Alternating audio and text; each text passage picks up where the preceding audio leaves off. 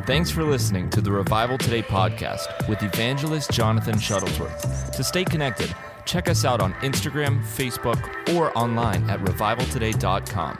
Now, here's evangelist Jonathan. Fasting and prayer, day 17. Light at the end of the tunnel. What's that, 18, 19, 20, 21?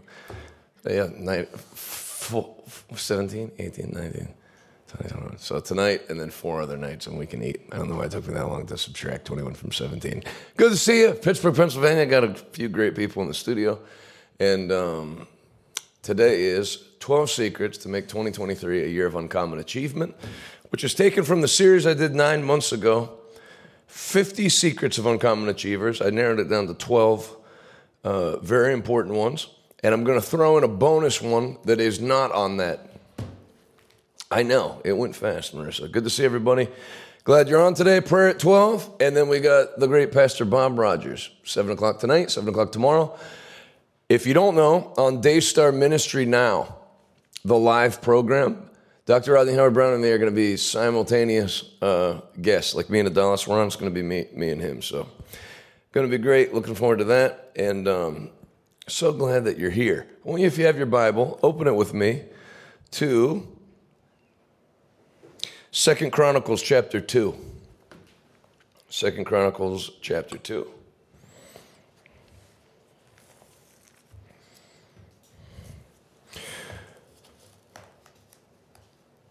"12 Secrets to Make 2023 a Year of Uncommon Achievement," and we've been on this theme quite a bit towards the end of the fast, because if you're not careful, you're just going to recreate the same year every year. You're just going to fast, and these 21 days will be different, but then you react the same, you make all the same decisions.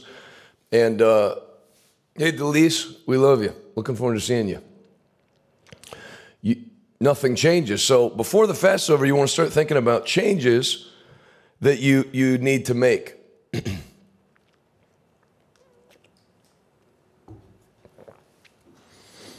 Tom and Rebecca said, "Lost 13 pounds. This is great. I weigh less than I did in my teens." Well, I'm glad you only put on 13 pounds from when you were a teenager. That makes one of us. You do lose weight when you don't eat. I have noticed that. I have like a metabolism problem. I don't see too many chubby people coming out of Ravensbrück when they freed the prisoners of war. 2 Chronicles chapter 2. The Bible, of course, is full of uncommon achievers. And when you read them, their secrets. The old saying is men's secrets are in their stories. So you see guys like Solomon, who we're going to read about, guys that did major things, and then the Bible tells you what they did when you examine it. So 2 Chronicles chapter 2, verse 1, Solomon decided to build a temple to honor the name of the Lord, and also a royal palace for himself. He enlisted a force of 70,000 laborers, 80,000 men to quarry stone in the hill country. We're up to 150,000. And 3,600 foremen, managers. So if he had a manager's meeting, there would be 3,600 people. Solomon also sent this message to King Hiram of Tyre. "Send me cedar logs as you did for my father David when he was building his palace. I'm about to build a temple to honor the name of the Lord my God. It will be a place set apart to burn fragrant incense before him, to display the special sacrificial bread, and to sacrifice burnt offerings each morning and evening, on the Sabbaths, at new moon celebrations, and at the other appointed festivals of the Lord our God. He has commanded Israel to do these things forever. This must be a magnificent temple, because our God is greater than all other gods. But who can really build him a worthy home? Not even the highest heavens can contain him. So who am I to consider building a temple for him, except as a place to burn sacrifices to him? So send me a master craftsman who can work with gold, silver, bronze, and iron, as well as with purple, scarlet, and blue cloth. He must be a skilled engraver who can work with the craftsmen of Judah and Jerusalem, who were selected by my father David. Also send me cedar, cypress, and red sandalwood logs from Lebanon, for I know that your men are without equal at cutting timber in Lebanon. I will send my men to help them. An immense amount of timber will be needed, for the temple I'm going to build will be very large and magnificent.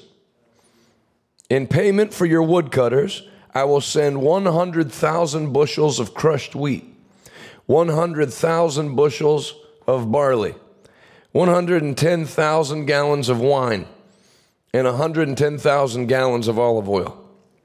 King Hiram sent this letter of reply to Solomon. It is because the Lord loves his people that he has made you their king.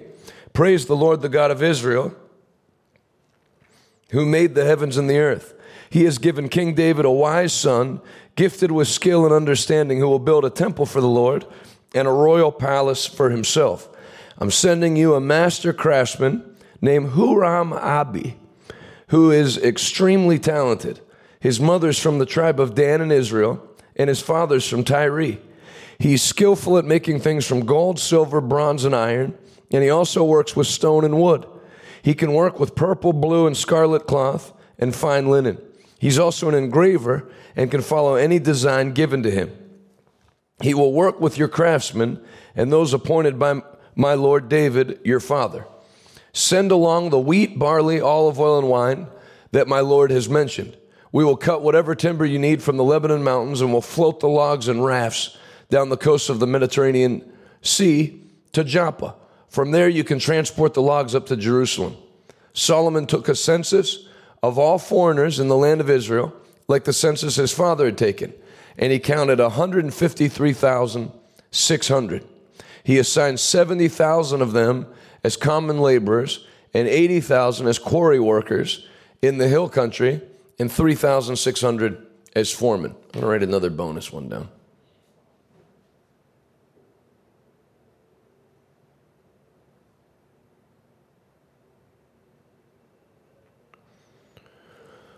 "12 secrets to make 2023 a year of uncommon achievement." Number 1, uncommon achievers have a desire to advance God's kingdom. Uncommon achievers have a desire to advance God's kingdom. I have this number 1 for a reason. When your heart becomes intoxicated with a desire to advance the kingdom of God, all other things are added unto you. How many other things? All. Even things you don't want. I have people give me things I don't want, which then I give, which then comes back as a harvest, and I end up with massive amounts of things I don't want. Because all things are added unto you. I've noticed that. People would give me things and it's like something I won't use, so I'll give it to somebody, and then I go on the road again, somebody gives me like 2 more of them, so I give those away. That's how it works. Luke 12:13. I'll skip down for the sake of time. Luke 12:16. I'll go up one. Luke 12:15. Then Jesus said, "Beware, guard against every kind of greed. Life is not measured by how much you own." Then he told them a story. A rich man had a fertile farm that produced fine crops. He said to himself, "What should I do? I don't have room for all my crops." Then he said, "I know. I'll tear down my barns and build bigger ones. Then I'll have room enough to store all my wheat and other goods. And I'll sit back and say to myself, 'My friend, you have enough stored away for years to come. Now take it easy, eat, drink, and be merry.' But God said to him, 'You fool, you will die this very night. Then who will get everything you worked for?' Yes, a person is a fool to store up earthly wealth, but not have a rich relationship with God." Now contrast that with David in 1 Chronicles 29. 1 Chronicles chapter 29.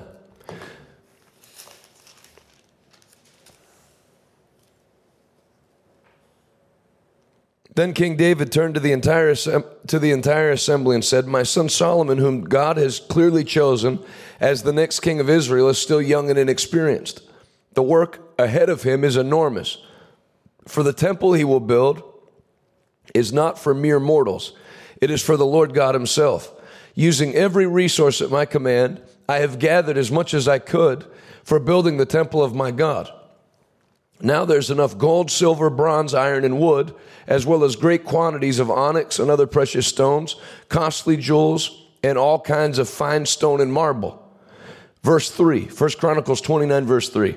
"And now, because of my devotion or my affection for the temple of my God, I am giving all my own private treasures of gold and silver to help in the construction. This is in addition to the building materials I've already collected for his holy temple. I'm donating more than 112 tons of gold from Ophir. This is from David's private treasury. David had 112 tons of gold. It's not bad to have 112 ounces of gold. 112 tons of gold. I did the calculation on that. Of course, the price of gold's always fluctuating. Just that's about around $6 billion with a B. 262 tons of refined silver, also not cheap. Now then, who will follow my example and give offerings to the Lord today?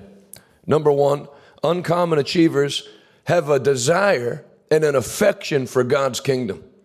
Some people can hear about any need and it doesn't move them. They don't care. Somebody else will take care of it. Church needs a new roof. Well, we're praying for you, Pastor. But then there's other people that are moved by it. I felt like that as a kid. When I get older, they're not going to have to take a ton of offerings to remodel the one bathroom at the church. I'll have it. That's what David had. And David passed that along to his son. 1 Kings chapter 3. Solomon so loved the Lord that night he offered 1,000 burnt offerings to the Lord. Why? Out of a love for God. Why did David do this giving? Because what did David say here? Now we all know we're commanded in Leviticus to give. So, no, out of my love and devotion for God and his temple. And I want you to write that down. Love for God and love for his temple. The house of God. I firmly believe God saw my love for his church. I miss you in Salem, Oregon, Becky. I had a great time there.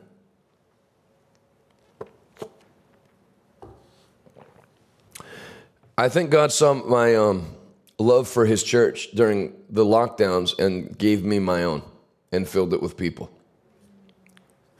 Why did I get a lawyer to go against the governor? I don't even have a church. Because of my affection for church. I love church. I love churches. I love hearing about churches being built. I think I'm in close to $300,000 for Dr. Rodney's building. It's not mine. Praying for you, Pastor Rodney. I had a pastor, I've had a few tell me, they're building a building and their church members will just come by. When's the building going to be ready? All right. They don't no care. So you better come out of this time of fasting and prayer. Hey, Heather, in Central Pennsylvania, good to see you. You better come out of this time of fasting and prayer with a passion for God and his work, or you've missed it. When that becomes the driving force of your life, that is the golden secret of uncommon achievement. Number two. So number one, and I'll add a word to that. Uncommon achievers have a passionate desire to advance God's kingdom. Thanks, Marissa. Good to see you in Hana. We have someone from Hana in the studio. Number two, uncommon achievers are willing to accept the life of an uncommon achiever, which is harsh family criticism.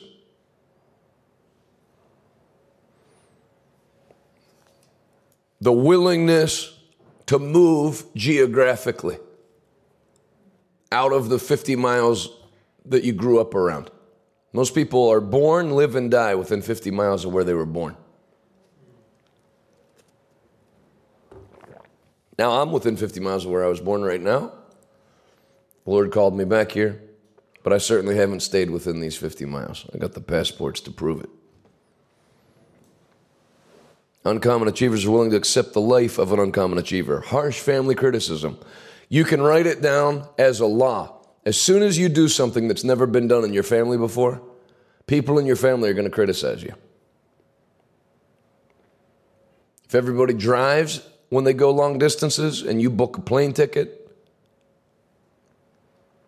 if nobody's ever flown first class, if you're the first one to charter a plane, if you're the first one to own a home rather than rent an apartment, if you're the first one to get a job rather than collect disability and welfare, If you're the first one to start a business rather than be an employee, well, hey, what are you doing? Just go work at the plant with your uncle. That's what you'll put up with. Harsh family criticism. Ask Joseph. You're willing to move geographically. And you're willing to put up with outside criticism. Isaiah 1:19. If you be willing and obedient, you will eat the good of the land. Many people are obedient, but they're not willing. They tithe, they give offering, they go to church, they do what God says, but then they're not willing to put up with persecution. And people saying nasty things, and people posting things on Facebook that are generalized comments, but they know they're directed at them.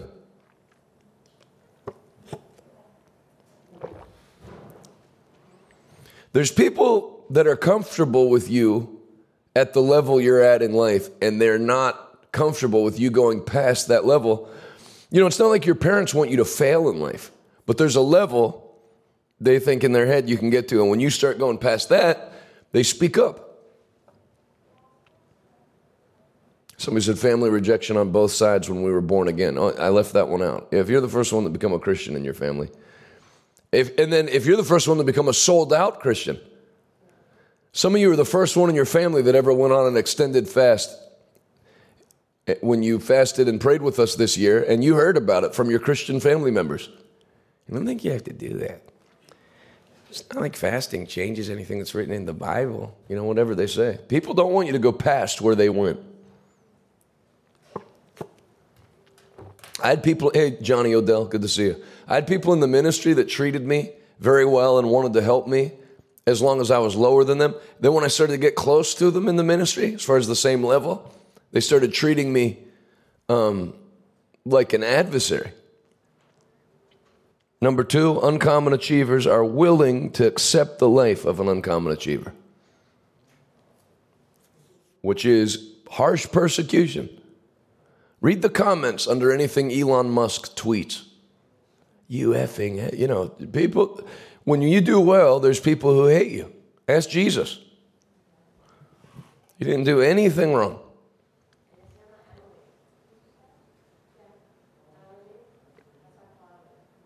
Number 3, 2 Chronicles 2:1. We already read it. I'm going to read it again.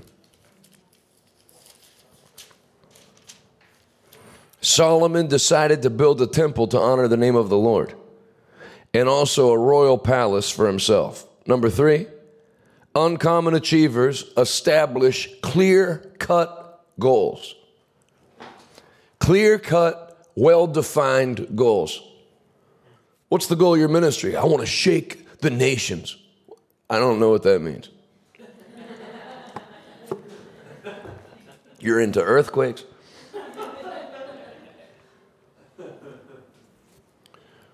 We want to get people on fire. I know what you mean, but it's not a clear-cut goal.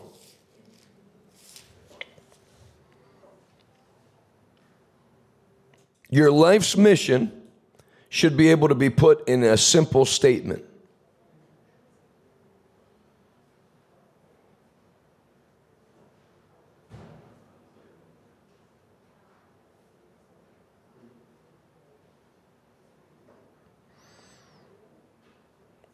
Let me add something to number 3.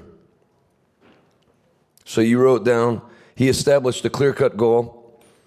And then we'll add verse 4 to that, 2 Chronicles 2:4.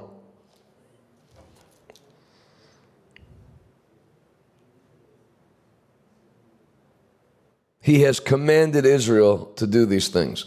He established a clear-cut goal and received God's stamp of approval. So it's not something you made up. It's something God commanded you to do. God commanded me to start this church, so I go about it differently. When we got turned into the city from a church that was jealous of how many people we had coming, I treated it wasn't, oh, sorry, I guess we can't have church. No, we're gonna stand up for what God commanded us to do. He established a clear-cut goal and received God's stamp of approval. Your life's mission should be able to be put in a simple statement.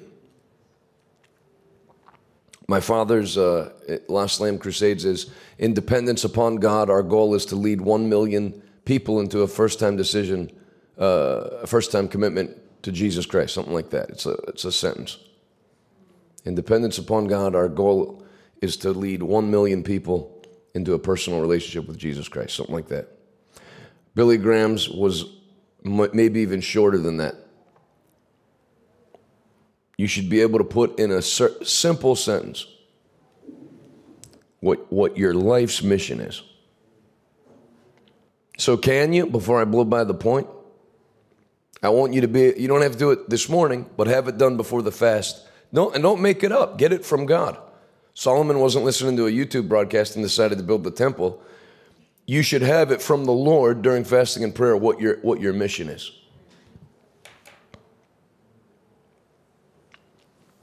There's a fake study from Harvard. I've heard it quoted a lot. And so before I went to quote it, I made sure it was a real thing.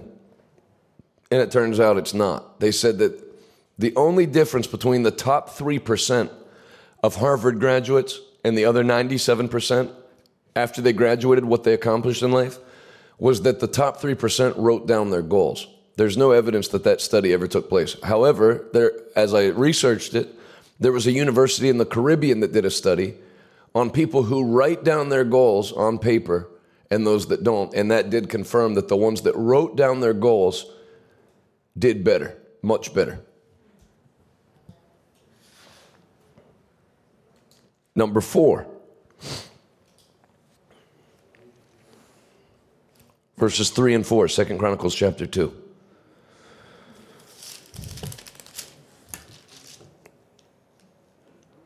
Solomon also sent this message to King Hiram at Tyre. Now he's not an Israelite. This is a pagan king. Send me cedar logs as you did for my father David when he was building his palace. I'm about to build a temple to honor the name of the Lord my God. It will be a place set apart to burn fragrant incense before him, to display the special sacrificial bread, and to sacrifice burnt offerings each morning and evening, on the Sabbaths, at new moon celebrations, and at other appointed festivals of the Lord our God.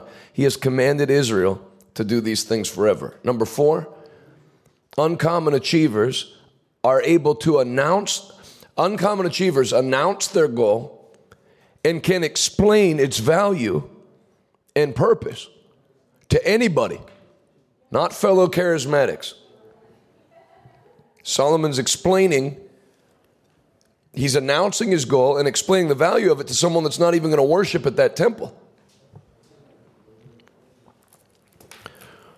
We had a businessman who's not anti-Christianity by any means, but he's from another faith. He visited our church. And I told him, because there are black people, Hispanic people, white people, Asian people, you name it, South American, Central American, they were all in the church. We had about 1,000 people that day. And I said, you see this? I said, this is why globalists hate Christianity.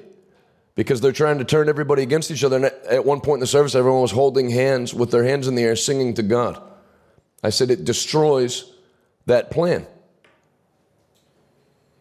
And he shook his head. Yes, he could see it.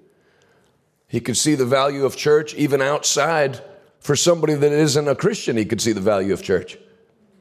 I could explain it. Somebody says they don't love, I don't even believe in Jesus. Why should there be a church? Well, do you like, as the mayor, do you like there to be a ton of unemployed people who are on drugs? Because the Bible takes that out of people.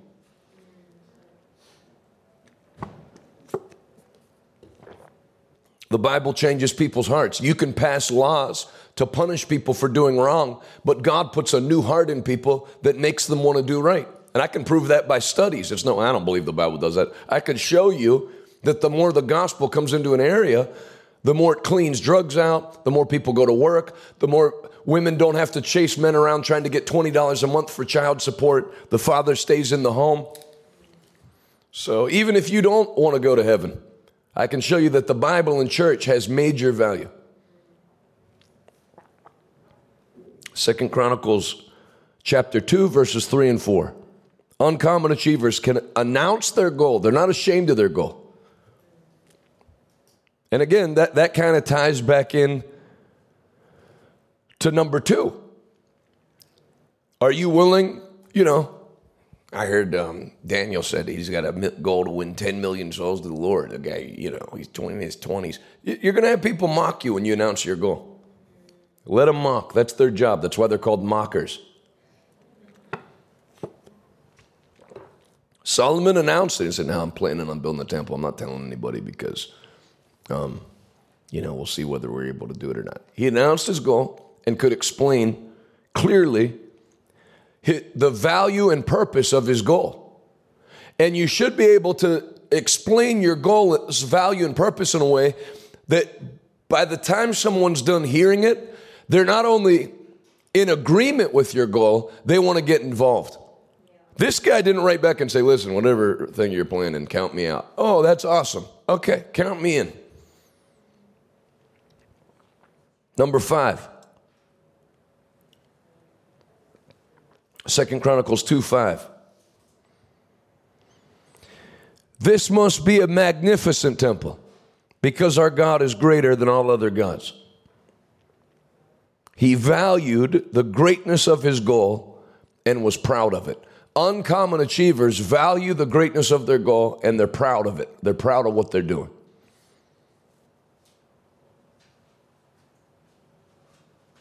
This will be a we're going to build, we'll see.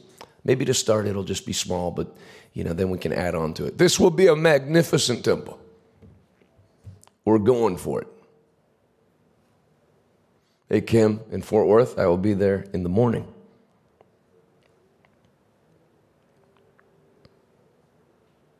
Uncommon achievers value the greatness of their goals, and they're proud of it.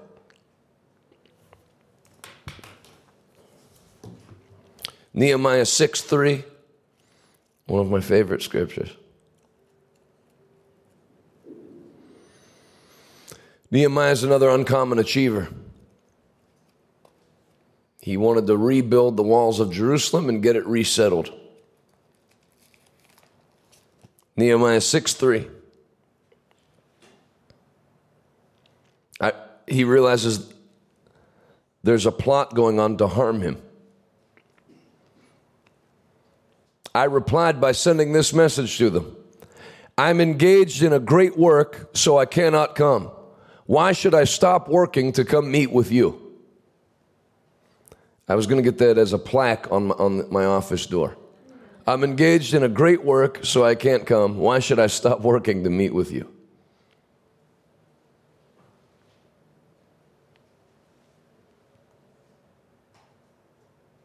Write that down, Nehemiah 6:3. I'm engaged in a great work. Why should I stop working to come meet with you? Uncommon achievers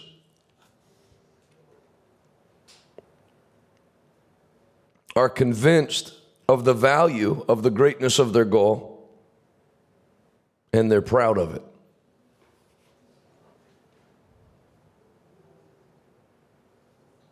Thanks, Rita.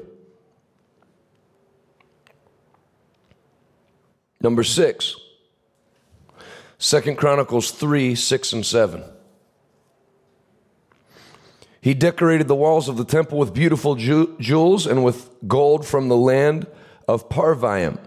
He overlaid the beams, thresholds, walls, and doors throughout the temple with gold.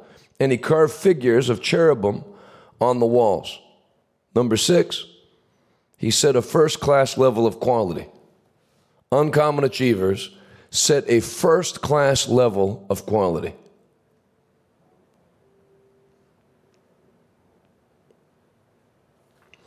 Hey, Alyssa, on Alaska, Wisconsin. I think I met you. Great to see you. See you soon when I'm up there in a couple months.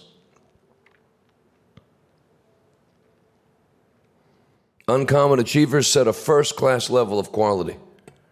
There's a guy, he's roughly my age. He pastors in one of the wealthiest counties in the United States, happens to be on a beach.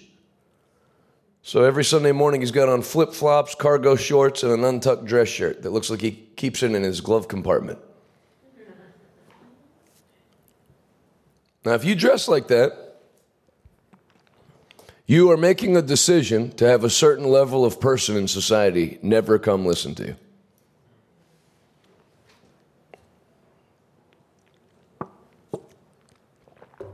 God judges on the heart. Yeah, you're not trying to get God to come to church.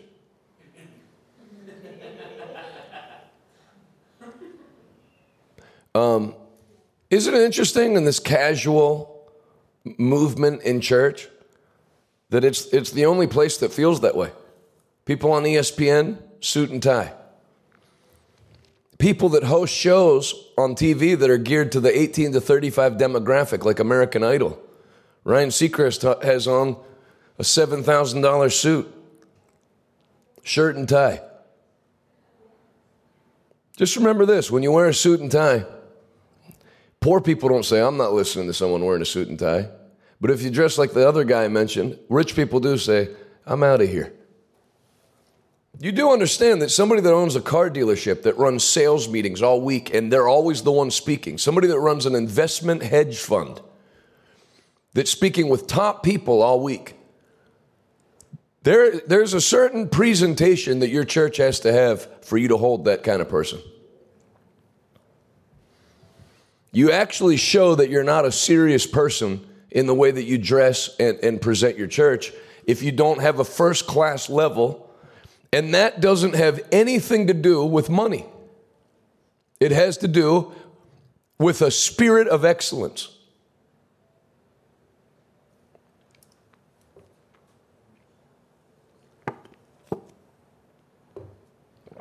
I want you to write that down, a spirit of excellence. You know,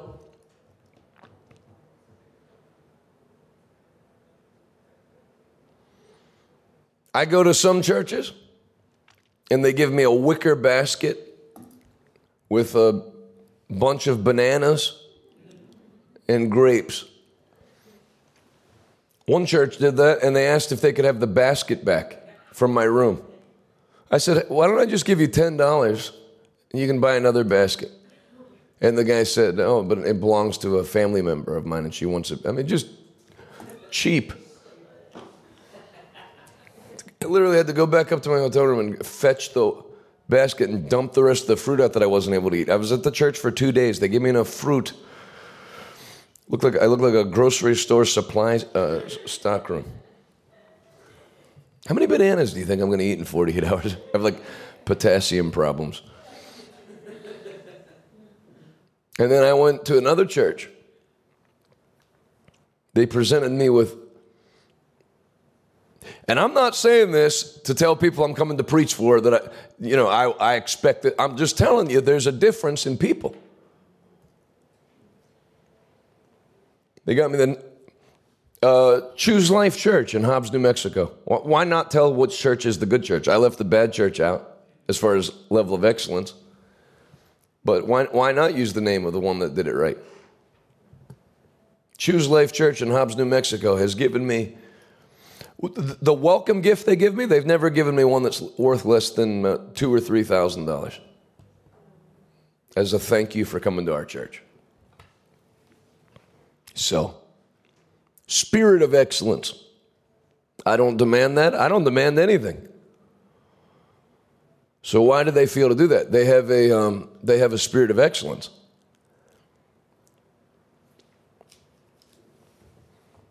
Some places you finish preaching, they've got nothing for you. Some places you finish preaching, they have a tub of ranch dressing and some carrots and celery to dip it in, and hot wings from Pizza Hut in a cardboard box and a paper plate. You can go help yourself. Then there's other places you go, they have people that serve you a great meal. Some places call ahead, ask what the speaker likes to eat. It's been one of the great joys of my life in pastoring these 13 months is to get to treat evangelists like gold. First class.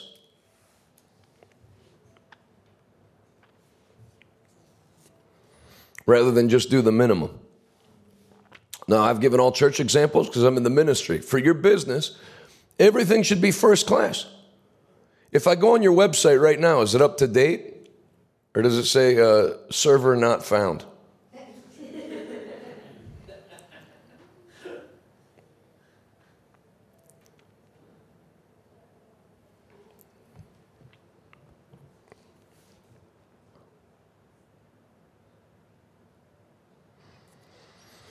When Jerry Savelle came to preach, he was telling a story before he went to the platform about how much he likes ice cream. He worked with T.L. Osborne. T.L. Osborne would demand ice cream after he got done preaching. I had a pastor in Congo in Central Africa tell me, in the 80s when T.L. Osborne came to preach, he said, take me for ice cream. And he said, and back then it was very hard to find ice cream in Congo. So Jerry Savelle got that by impartation. He said, I like having ice cream. You know, I'll have it a lot when I'm done. He just mentioned it in a conversation. And I told Stephanie that's in the media room, I said, what flavor do you enjoy most? Oh, I like butter pecan. That's my favorite. So there's a place called Grater's Ice Cream that's around here. I think it's out of Cincinnati. They have the best butter pecan ice cream I've ever had. And I said, go pick up a bunch of tubs of their ice cream and have it in a dish for when he gets done preaching. We came up to the room. There's a bowl of butter pecan ice cream with 2 scoops and a spoon waiting for him. He went, oh, he lit up. It's not about money. It's about paying attention to to being excellent. Jesus said, whatever you do for the least of these, you've done it unto me. So this is how I feel. What would I do for Jesus if I was having him come preach at my church? I'm actually doing what I'm doing for them. I can't do it for Jesus. I can't buy ice cream for him. Not right now. When we come back together, I'll be happy to take him out if he has time. So, but then you treat people, since you can't do it to Christ directly, you do it for his servants as you would do it to him. I wouldn't put out a tub of ranch. Let me ask you a question. If Jesus was coming to your church, would you say, got wings and pizza up there and some paper plates and some vegetables and you can dip it in ranch dressing? And then we don't have any tables or anything, so just eat it crouched, trying not to get it on your robe. Have some class. As my grandfather used to say, class. Some people have it, others can't spell it.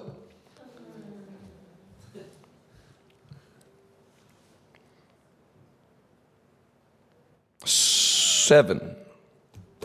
First class. That's an important one. It's hard for me to move past it. Solomon set a first-class level of quality in everything he did. How's the audio on this broadcast? It's first class. We always had the best camera we could get. Actually, Ram and Nick believed God for a camera to film with. There was like a $5,000 camera. This is back when we probably had like $11,000 in the bank for the whole ministry. And someone sent us the exact camera. We never announced it on air. I didn't know about it. Ram and Nick were privately believing for this camera, and they showed us what they wrote down. And then a guy from Alaska said, I just felt to send you this camera. And it was that one. So you use your faith for that stuff. Our ministry doesn't have a lot of money. We don't have helpers like Jonathan. I didn't have helpers or money. I have helpers and money because I made a decision to be first class, not the other way around. You don't say, once I get money and help, I'm going to do this, this, and this. You set in that direction now, and then God adds the money and help.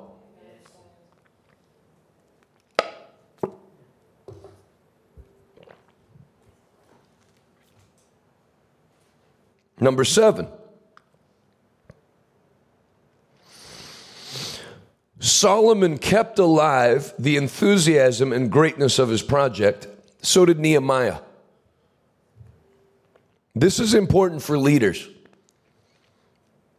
Keep people excited about what you're doing. Keep momentum. Keep taking people somewhere. Pastor Rodney, there's always something. Now the new building. Here's the video of the new building we're built. You're taking people on a journey, not help us pay our bills. Talking about budgets costs you something. Talking about vision brings you something. Stole that from Dr. Jesse Duplantis. Great line. Many ministries, it's all expense. We have this expense that rose and this need. It's all expense and need. If you talk vision, you won't have expenses and needs. You'll have an abundance of money. People are attracted to vision, not debt.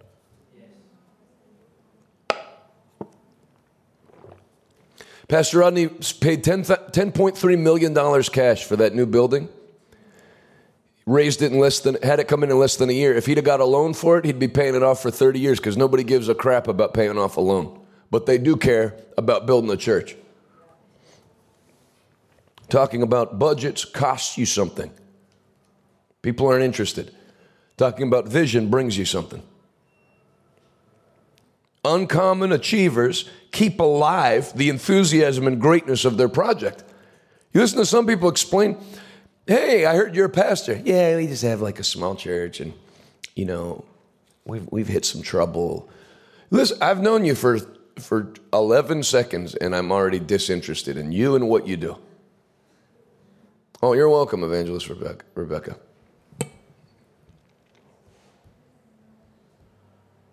I'm not talking about being some walking bill, but if you have to explain, if somebody asks you about your ministry, the way you talk about it should make people not only say, oh, that's great, it should make them want to get involved. We have people who don't know the Lord that give to our ministry because they just like what we're doing.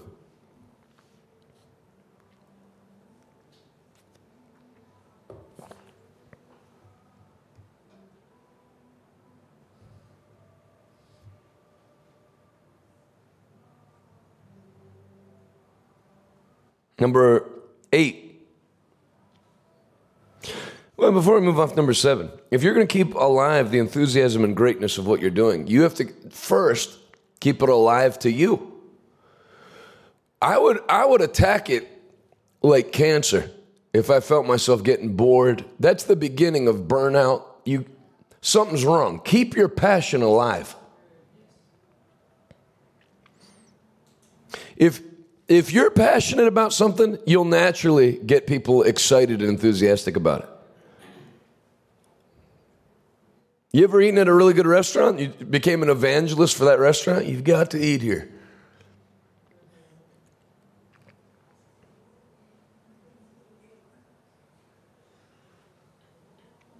That's one way you grow a church. I just had a lady contact me.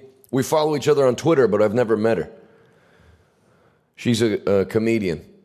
And she said, friends of mine said they came to your church during the 21 days of special meetings you're doing and told me how great it is. I'm going to be there on Friday. If you get people excited, they get other people excited. Number 8. Solomon established a projection schedule and began working. At some point, you must stop preparing and start doing.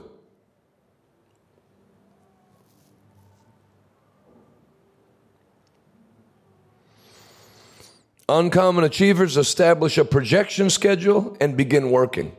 At some point, you must stop preparing and start doing. One day the Lord spoke to me, I'm going to fill stadiums. You're in your 70s, you better get started. Some people, you've heard them talk about the same vision for 30 years. They never have moved on it one time. There's a guy on Instagram that's an evangelist. All he does is travel around planning crusades, and there's never a crusade. Heading to Canada to plan our crusades to shake Canada. Next year, same thing. There's never the crusade, ever. Never will take the step to actually make the move. And there's a lot of people like that in the charismatic church. They talk vision and all that, but then when it comes time, Solomon didn't only talk about his vision. We read it already. I'm not going to go back and read it again. 2 Chronicles chapter 2 and 3.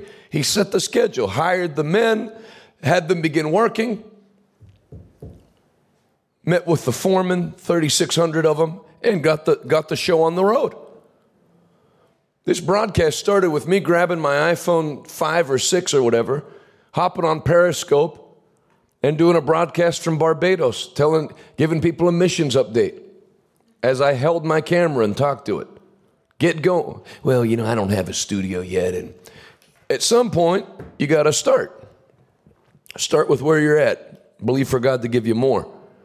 And make it first class when you start. Number 9. 1 Kings 10:8. 12 secrets to make 2023 a year of uncommon achievement. And I'm going to throw 2 bonus ones on at the end. 1 Kings 10:8.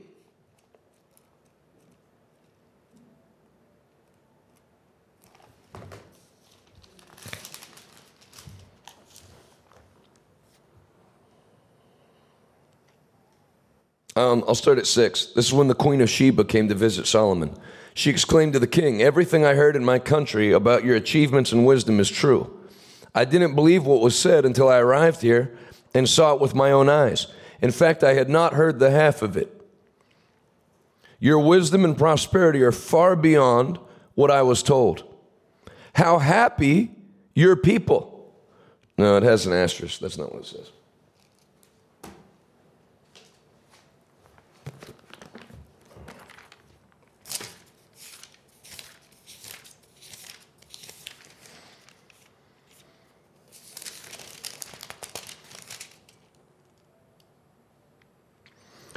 Happy are thy men, happy are these thy servants, which stand continually before thee, and that hear thy wisdom. Number 9, Solomon only hired happy people. The Queen of Sheba said, "I've never seen servants like happy like this." The people that serve around you are so happy. Uncommon achievers hire happy people. If you're sad in this ministry, your job's at stake.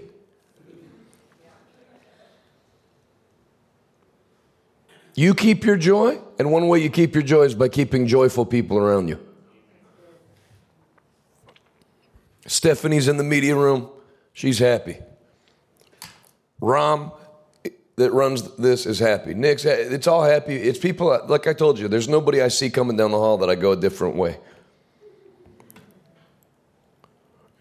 They've done a study that executives said they'd rather have somebody on staff who does a worse job but's happy than someone that does a better job that's unpleasant to be around.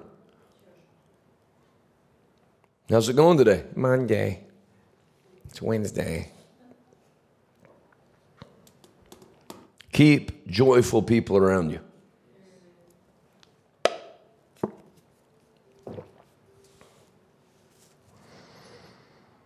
Number 10.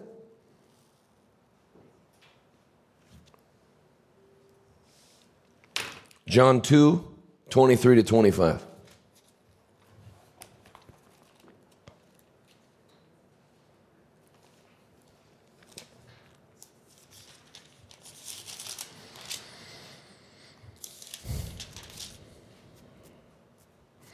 Because of the miraculous signs Jesus did in Jerusalem at the Passover celebration, many believed in him. But Jesus didn't trust them because he knew all about people.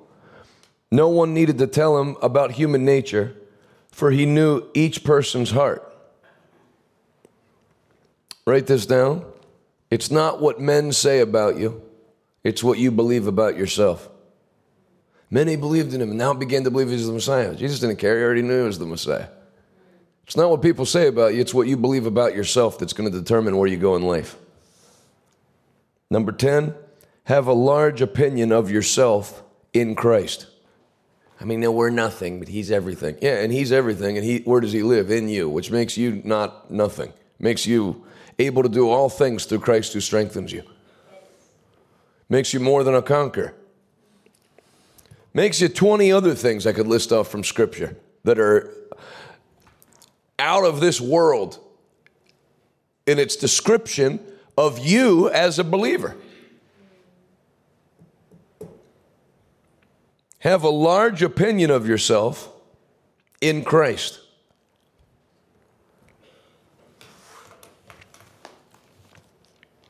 Proverbs 23:9. Is that right?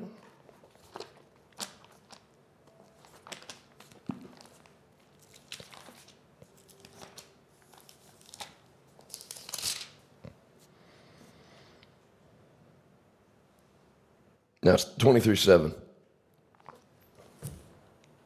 Let me change it in my notes. In the King James. As a man thinketh in his heart, so is he. So he is. As a man thinketh in his heart,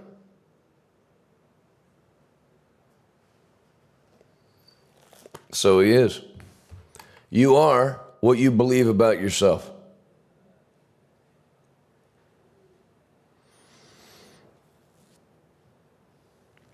Leanne said, we are who God says we are. Hallelujah. In a way. But in another way, you'll only manifest what you believe about that. God can say you're more than a conqueror all you want. If you believe you're a struggler, you'll be a struggler. Your life won't be, now think of this. Your life actually won't be shaped by what people say about you. Your life won't be even shaped by what the Bible says about you. Your life will be shaped by what you choose to believe about yourself. Have a large opinion of yourself. What was the difference between the unbelieving spies and Joshua and Caleb? Yes, there are giants in the land, but if the Lord is with us, we are well able to drive them out and take the country. What did the other guys say? We're like grasshoppers in their sight. Guys, get the graphic for Secrets of the Richest Man Who Ever Lived by Mike Murdoch. I'm going to make that the book today.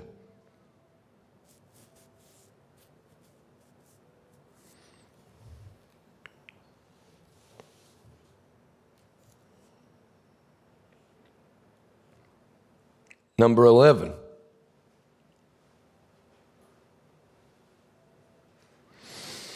Genesis 12, 1-3, and John 9, 4. I would definitely call Abraham an uncommon achiever. Genesis 12, 1-3. The Lord had said to Abram, leave your native country, your relatives, and your father's family, and go to the land that I will show you. And I will make you into a great nation. I will bless you and make you famous, and you'll be a blessing to others. I will bless those who bless you, and curse those who curse you. And all the families of the earth will be blessed through you.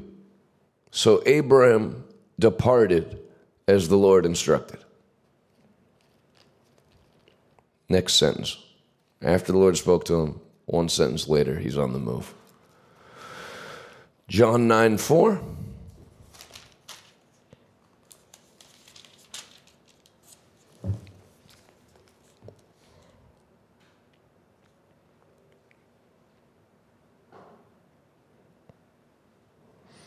Jesus said, I would consider Jesus an uncommon achiever.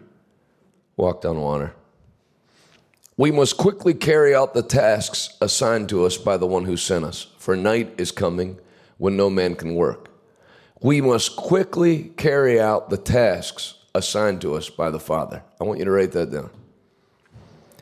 We must quickly, not just carry them out, quickly carry them out. Pastor Rodney announced those balconies when? March. We're going to dedicate it 9 months later. I don't even know how you do that.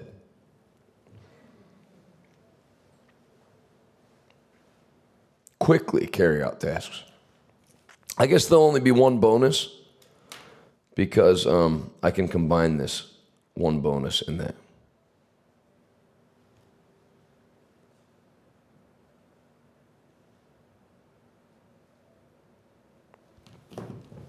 I want you to write a second thing down under that point. I will be a yes person. Abram, leave your family. Well, I got some appointments. You think Abram had no appointments or anything going on with his family or anything? Mom's having her birthday in 2 weeks. I was actually the one in charge of it. He left. The disciples left their nets. Those are the only kind of, think of this now. It's the only kind of people Jesus would work with. Leave your nets and come follow me. I can't do that. I'm in charge of this fishing company. My boss will kill me. Okay. Left their nets and followed him. Sell everything you own and come follow me. I can't. I got it. Okay. Then see you later. I'd love to come follow you. My dad just died. Let the dead bury their dead. If you want to go to the funeral, go to the funeral. You want to come with me? Come with me. That's Jesus. That really happened. Can you imagine that today, if a pastor did that? I'm going out to preach, come with me. My dad just died. You can come with me, you can go to the funeral. But if you go to the funeral, I'm finding somebody else. Do you know that he actually gave me an ultimatum to either go to my dad's funeral or go with him? And then he has the nerve to talk about love and compassion.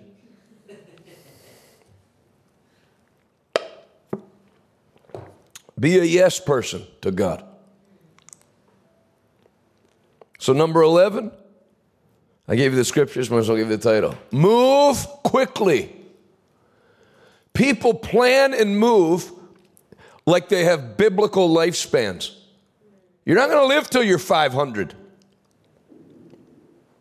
And people are like in their 70s thinking about buying land. And then I'd do less thinking and more buying.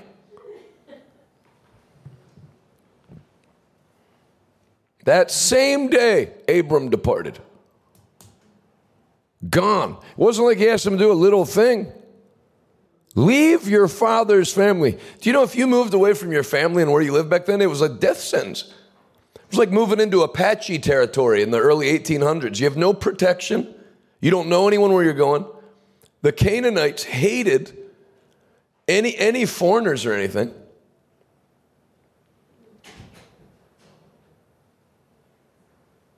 Move quickly.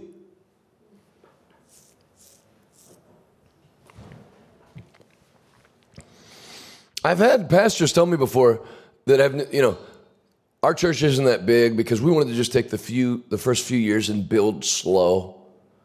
Yeah, that's great. Now you've created a culture of no growth and slow growth. You know what I decided to do when we started this church? Move quick. Go for 1,000 in year one, and we hit it. God likes people that move fast. He moves fast. 2 Peter 3:9. The Lord is not slow concerning his promise to return, as some people think. I like the first part. God is not slow. Reinhard Bonnke's old line. God runs with the runners. He doesn't sit with the sitters. Just go.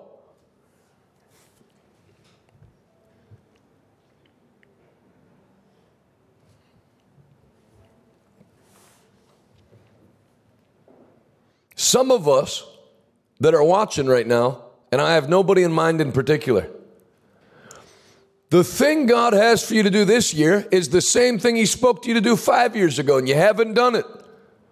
And he's not giving further instruction until you move on it. Move.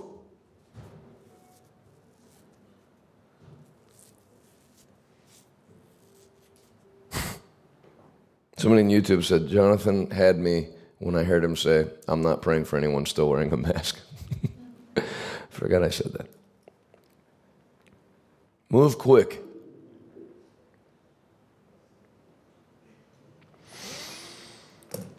Dag Haywood Mills, actually the man who signed this building over to us, he told us we could start using it in October.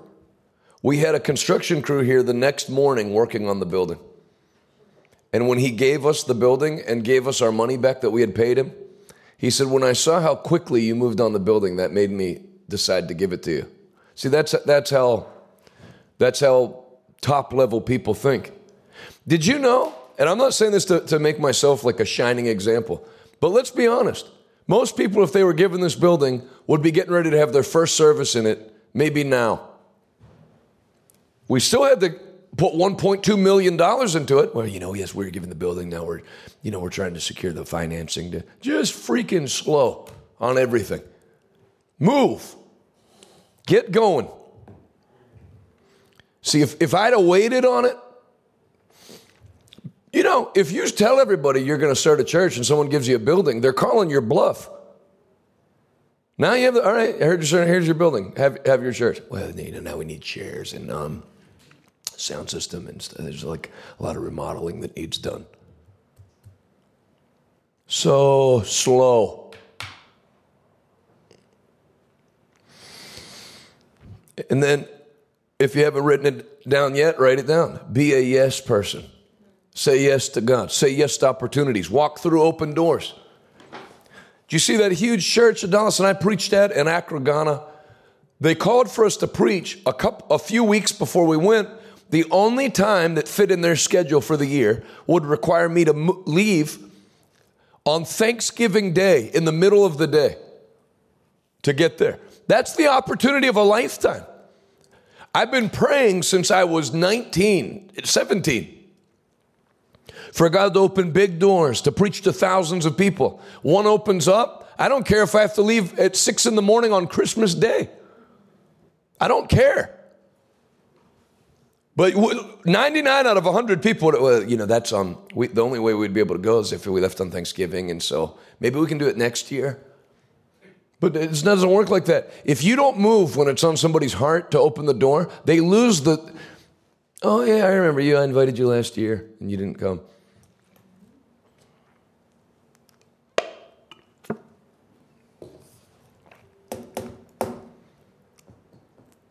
All right, I'll be there. I'll book a ticket on Thanksgiving. Even people I know, that's you're going to have to leave on Thanksgiving. Okay, no big deal then. I'll eat turkey on the plane. Move.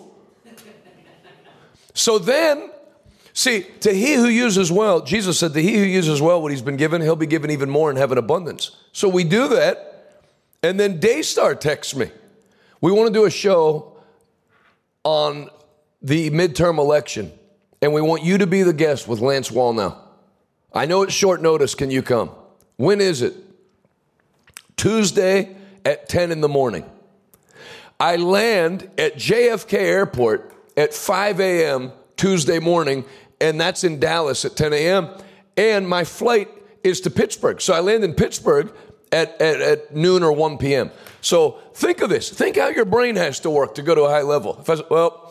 No, I can't make it because I'm coming back from Ghana. The soonest I can get back to Pittsburgh's 1 p.m. Yeah, but I stop in New York before Pittsburgh, and if you come from overseas, they make you recheck your bags. So I told Adonis, let's clear customs. When they give us our bags, don't recheck them, and no, we're not going to go to Pittsburgh. Well, there's no flights to Dallas that early.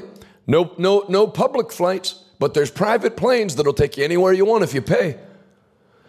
So we have one waiting at an airport 35 minutes away because the air traffic at JFK Airport's so thick, sometimes you can't take off for over an hour, even with a charter jet. But we don't have a car. See, I'm telling you that some people listening to this, it won't matter how much you fast and pray because your brain works at such a low level that whatever got open for you, you wouldn't say yes.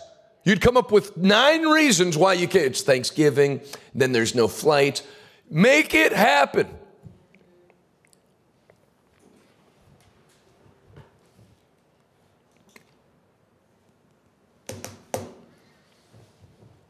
Have a plane waiting for me. How are we going to get there, though?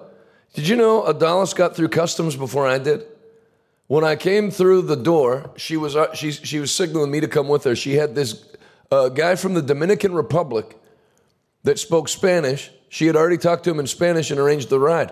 I thought he was a taxi driver. Turned out it was just some fellow Hispanic that Adalis wrangled into taking us to another airport for cash. Hey, you're Dominican, I'm Puerto Rican. Let's take me and my husband to an airport. We'll pay you. Okay.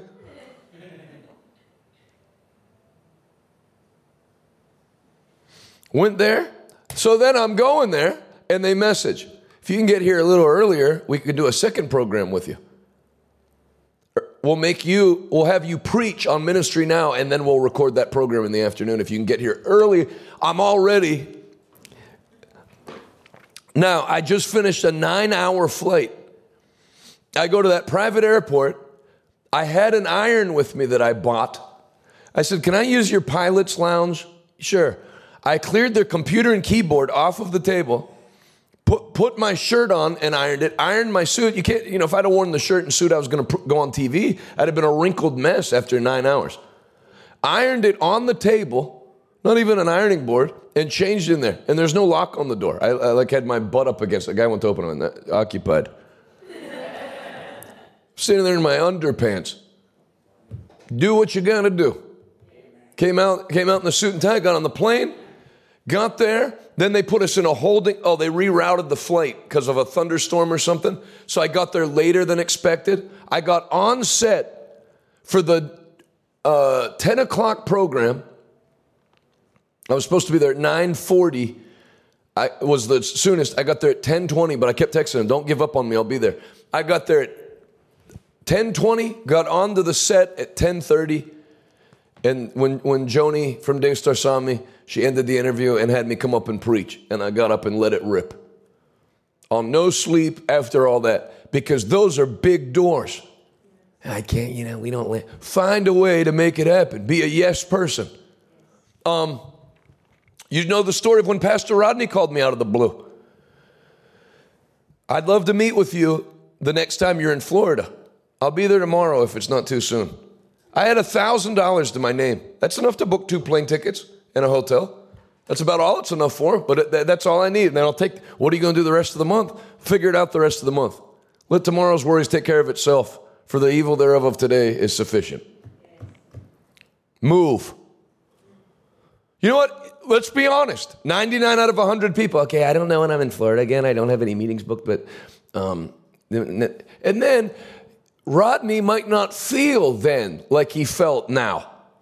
When someone feels to help you, that feeling doesn't last forever. It doesn't necessarily last a week. It lasts then. So move. Move this year. What's the title today? 12 Secrets to Make 2023 a Year of Uncommon Achievement. How about this? For the first time in your life, move on the instruction that God gave you, that you haven't moved on. I feel called to go to Bible college. Do you have online? No, we don't. Because if you can't move, you're not going to do anything. That's why I like moving to Bible college. Parker's here. That's in our Bible college. She moved here from Tennessee. How old are you? 18. Got an apartment. That makes you a different person than sitting in your stained pajamas watching online courses in the place you've always lived in your upstairs bedroom. I'm telling you, it makes you different.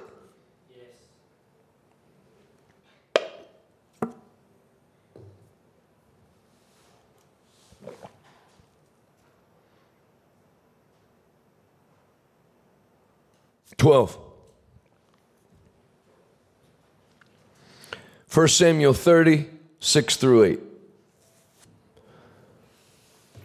David's wives and children and his men's wives and children are all kidnapped. And the Lord said, pursue, overtake, and recover all. Number 12, uncommon achievers navigate forward while in crisis.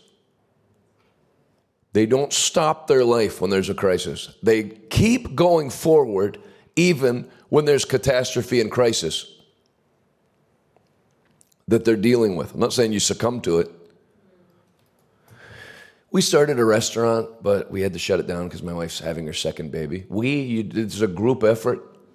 For 1,970 years, the woman raised the children while the man worked. And now everything's like group effort. We have 3 kids now. People used to have like 13. And the man never saw them. He didn't even know their names. He just was farming.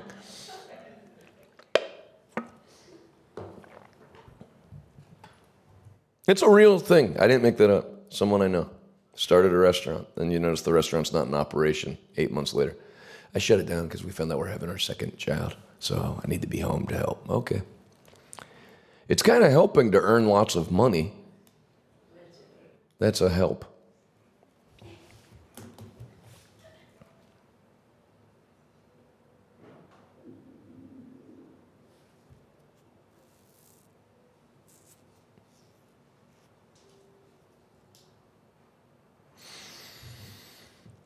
When you're in crisis, don't shut everything down. Keep going forward.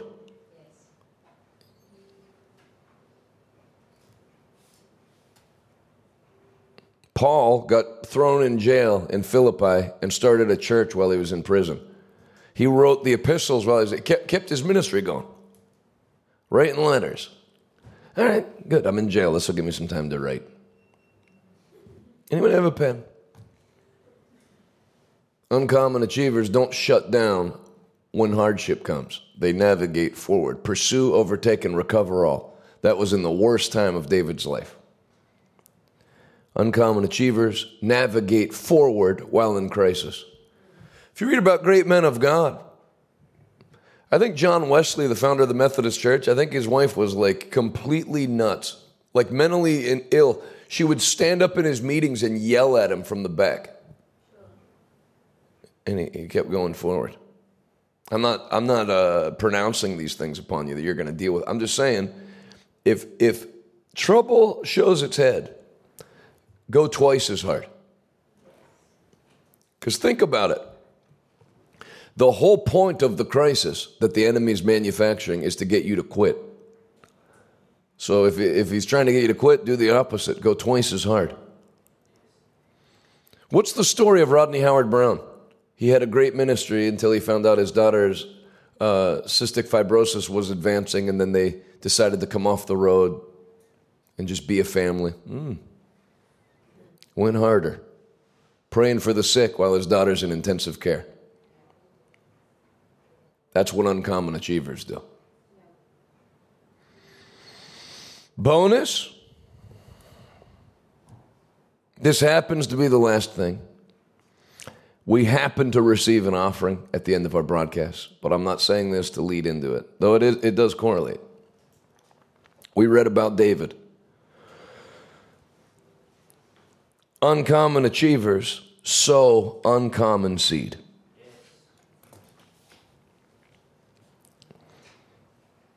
Not sow uncommon seed. Brother Daniel sowed a seed yesterday that's an uncommon seed. I didn't even know what it was till I looked it up after he gave it to me. Uncommon seed. For somebody in their 20s, I never sowed anything like that until I was probably 35 or 6. Uncommon seed. I met Pastor Bob Nichols, took him out to dinner last week. I forgot that I had him on salary, full-time salary. And then he told me, thank you and Pastor Rodney have really helped me. Between what you send and then Pastor Rodney sends me groceries every week. Pastor Rodney takes care of all his food. That's one thing of many things that Pastor Rodney sows.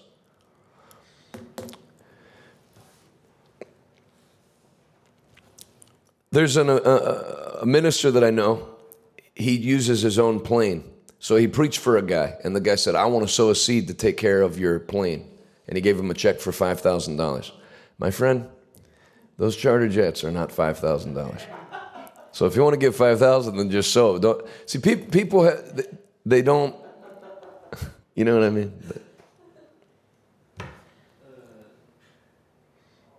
They don't sow anything that is substantial. And that wasn't from him personally. That was from the church. So I'm only bringing that up because it shows the guy doesn't have a concept of how much things cost. You know the story of how I sowed $100,000 and then we received the harvest of this building. If I hear Dr. Rodney's building a church, actually $100,000 is on the low end of something for something like that. It's a $10.3 million project.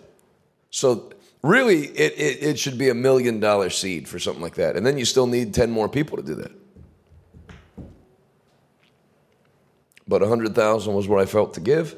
And that is a building type seed. And it produced a building type harvest.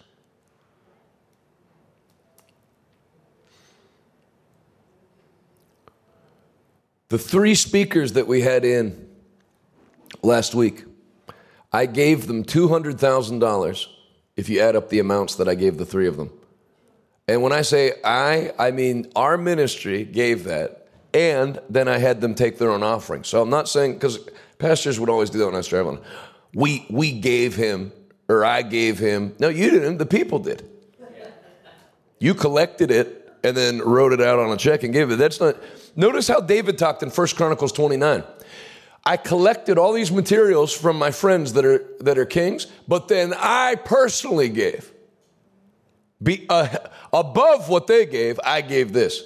So some ministers, I'm saying this not to be critical. I'm saying because people don't realize why they're not at a high level. Because they count things that don't count. I gave. No, the people gave, and you collected it. David collected from other people, but then on top of that, he gave. So they received their own offerings. I didn't ask him how much came in. I'm sure plenty came in. And there couldn't have been too much that came in for me to be happy. But I probably we as our ministry outgave whatever came in that the church gave. When I was younger, I told the guy that counted the offering at the church I went to, because he was my friend, they took an offering for the pastor, for Pastor Appreciation Day. I said, after you count it, let me know what it is. It was $2,200 from 200 people. So then I wrote one for $2,200. So the blessing that these 200 people are going to split between themselves, I'll get it all myself. Think of that. 200 people. Now, I'm not saying this for me. We didn't do anything for Pastor Appreciation. I couldn't be appreciated anymore. People are appreciating me too much. So I'm not saying this so people, but now think of the mentality that out of a church of 200 people, if the offering for the pastor to bless him was $2,200, that means no one gave more than $2,000 to honor their pastor for the year. Uncommon achievers sow uncommon seed. And I would be remiss and wrong to leave this out. If you're expecting a year like no other year, it's going to require a seed like you've never sown. Imagine if when the Lord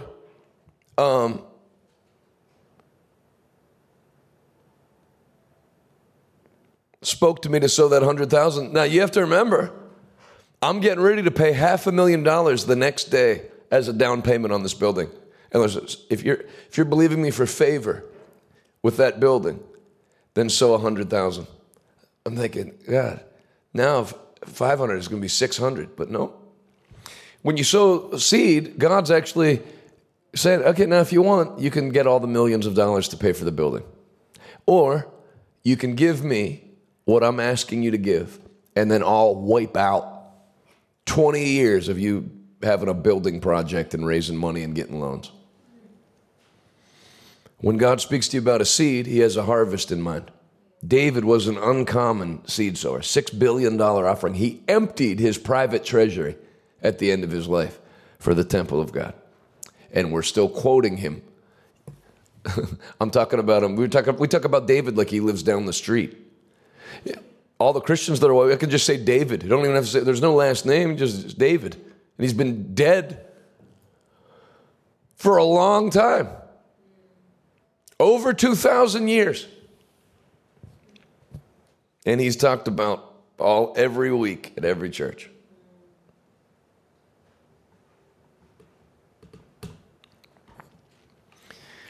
You know, ministries that are in debt and in deficit,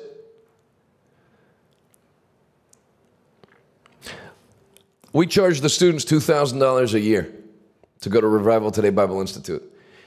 If I said, you know what, I felt to sow, so we cut it back to $1,000 a year. That's not a seed. That's not sowing.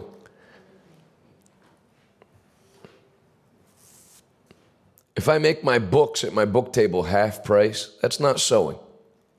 That's a price reduction. That's tuition reduction. Sowing, because some ministries have creative ways to think about sowing where they actually never sow. We gave all our staff a raise and sowed that into it. That's not sowing. That's giving a raise. Sowing is money that's in your possession, leaving your possession into somebody else's possession.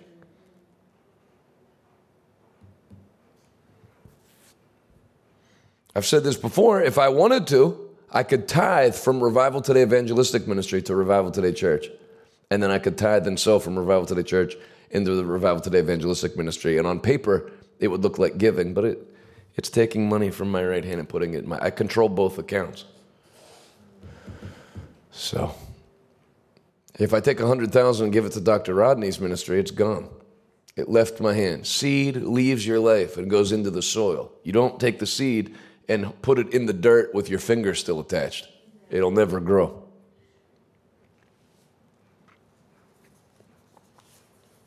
I know people that have counted their, not at Revival Today Bible, but like when I was in Bible school in Rhode Island, there were people's parents that counted their kids' tuition as their tithe.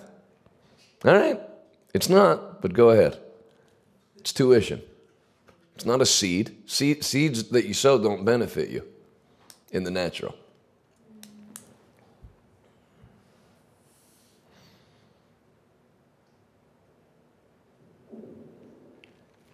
And people are saving up for I don't know what. I'm putting this aside for when I'm older. No guarantee you're going to see it. Rapture could happen. You're alive now. You're living now. So now. You're not kissing it goodbye. It's going to come back. And I'm telling you, seed outperforms investment, especially with our current administration. I mean, the last 2 years, if your investments went sideways, it's considered a win. Seeds don't go sideways. Seeds produce 100-fold. So it's not making a decision to be a financial idiot. It's making a decision to be a financial champion. Which one of these points helped you the most? I'd be interested to know. I'm not doing these just to tell you what I know. I want you to take these things and go to work with them. And make this year a different year. Father, thank you for helping us to do that. To instantly obey your voice. To operate at your level, not our level. In Jesus' name. Amen. I'm going to give you the opportunity to sow before we go to prayer. Where's the graphic for that book? Secrets of the Richest Man Who Ever Lived. 31 Master Secrets from the Life of King Solomon. Some of these points are derived from that book. So this would be, if you enjoyed today, you'll enjoy this book. I'm going to send it to anyone who sows a seed of any size. RevivalToday.com, and you click Give Now. There's all the other ways to give. You can also mail it.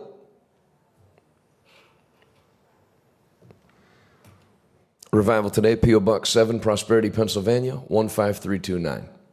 One more time for people on podcast. Revival Today, P.O. Box 7, Prosperity, Pennsylvania, 15329. Don't forget to go to RevivalToday.com and click Claim My Offer. I had a man come up to me. He got saved in September. He flew here from another state. And he said, I gave $1,000. The guy's been saved October, November, December, January. 4 months. Some people have been saved 40 years. They've never given a $1,000 seed. I gave $1,000. I sowed a $1,000 seed. And he showed me on his phone a picture that a lawsuit settlement that he received in his favor from years back. This week at Fasting and Prayer, they realized years ago that they underpaid him from his settlement and sent him $4,444. He said, since I sowed that $1,000 seed at the beginning of Fasting and Prayer, that's one thing that happened. He said, I'm up over $10,000. And he said, we still have, now listen to how he talks as a new believer, full of faith with nobody to put unbelief in him. He said, I'm up over $10,000 now off that $1,000 seed, and there's still a week to go. In other words, it's not, wow, I can't believe that happened. There's still another week coming. Uncommon seeds produce uncommon harvest. And I pray that you have a year of uncommon achievement in Jesus' name. Hey, this is Jonathan Shuttlesworth. I want to thank you for listening to my podcast, or if you're listening to my wife's, thank you on her behalf. If you want to be more than just a casual listener and stand with us as we take the message of the gospel of Jesus Christ to our generation, go to RevivalToday.com and click Give Now and be a part of the 1,000 monthly partners that we're believing for. I have a special gift that I'll send to you today, and I'll say thank you in advance. Until next time, thanks for listening. See you later.